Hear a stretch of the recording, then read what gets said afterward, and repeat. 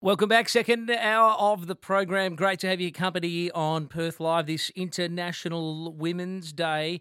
I want to get the take of the opposition on the new revelations that the Premier has today broken his silence over what he knew and what he didn't know about the very serious allegations regarding the activities of the Perth Mint. Today, Mark McGowan has claimed the first time that he ever heard about doping $8 billion worth of gold sold to China was just 2 days ago on Monday. Shane Love is the state opposition leader and he joins me live on 6PR this afternoon. G'day, Shane. Yeah, good afternoon, Ollie. Do you believe what the Premier has had to say here, that he only found out on Monday? Well, I find that very difficult to believe, Ollie, but no knowledge would have been passed on about such a serious circumstance by Minister Johnson, who knew more than a year ago, and the Premier. That doesn't make any sense to me. So the board knew in September 2021, and sitting on that board is one of the Treasurer's representatives. Of course, the Treasurer in September 2021 and is today in 2023, Mark McGowan. So somebody in one of his departments knew. As you say, Bill Johnston only found out in January 2022. The Premier only found out in March of 2023. So somebody's not telling everybody what they're meant to know and not following the chain of command, Shane. Well, someone's not taking much notice of what's going on at Perth Mint. And given the fact that the CEO was retired in October, yes, and I asked questions about the circumstances of that retirement and was batted off by Bill Johnson in question time, you would think they'd go and actually check out and see what's going on down there. Well, he obviously left. It left. appears that nobody did. Well, that's it. I mean, look, the former CEO left the organisation, Richard Hayes, as you say, in October 2021, 1 month after the doping of the gold program was told to the board. Now, at that stage, the then CEO, Richard Hayes, suddenly quit, citing health reasons. He was meant to go in April 22, but he left a bit earlier. Just something's not adding up here, Shane. No, there's something not adding up, and that's why we're not letting it go, and we're still calling for there to be an open inquiry into this. And the best way to do that is to have a royal commission to what's been going on at Perth Mint. We've had royal commissions for a lot less serious situations than what we've seen here at the Mint, because at the end of the day, the West Australian taxpayer on the hook for millions and if not billions of dollars. And we also know that the reputation of the state and of the gold sector here has taken a hit through this. What are your main questions that you want answered by a royal commission? I want to know just how the governance of the organisation got to the point where it had been trading apparently outside of the anti-money laundering and counter-terrorism financing legislation, how it got to a situation where the minister responsible and the Treasurer, who also has responsibilities because he's the guarantor of the gold, as well as having a person sitting on the board, how they knew so little about the governance of the Perth Mint, and how we got to a situation where the Perth Mint, dealing with tens of billions of dollars of turnover, went to this effort of gold doping to save a few $100,000.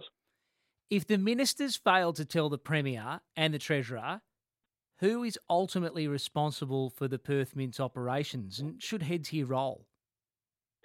I think we've got to get to the bottom of who knew what, who failed to let on what, and what the minister of the time did in terms of assuring themselves that they were getting the correct information from the Mint. What we've seen is, even after all of the discussion that's been had in the last 18 months about the Perth Mint in Parliament, the Premier apparently not being told about the gold doping for well over a year. Now, I find that staggering. And that is part of the reason why I believe this needs to be examined. Well, the government's already said you in the opposition call for a royal commission every other week. Last week it was health, this week it was the Perth Mint. I don't think you can dismiss it that quickly. I mean, as you said, and as Joe's just emailed us here, Shane, says the banks were fined about $800 million for money laundering indiscretions, but an $8 billion stuff up, and our Premier said, I know nothing. By the way, when he came to power, he put on more and more staff on the payroll. They're the ones criticising everybody when we challenge him. Someone's got to hold him accountable. It's a disgrace. And maybe, just maybe, that's why the surplus hasn't been spent, Shane. Did they know what was going on? Well, Well, you could make some speculations about that, but I think the surplus is being held for a war chest for the next election. So I don't know what the reason of the situation the Goldcorp has got to this point, but it needs to be investigated. It needs to be investigated thoroughly.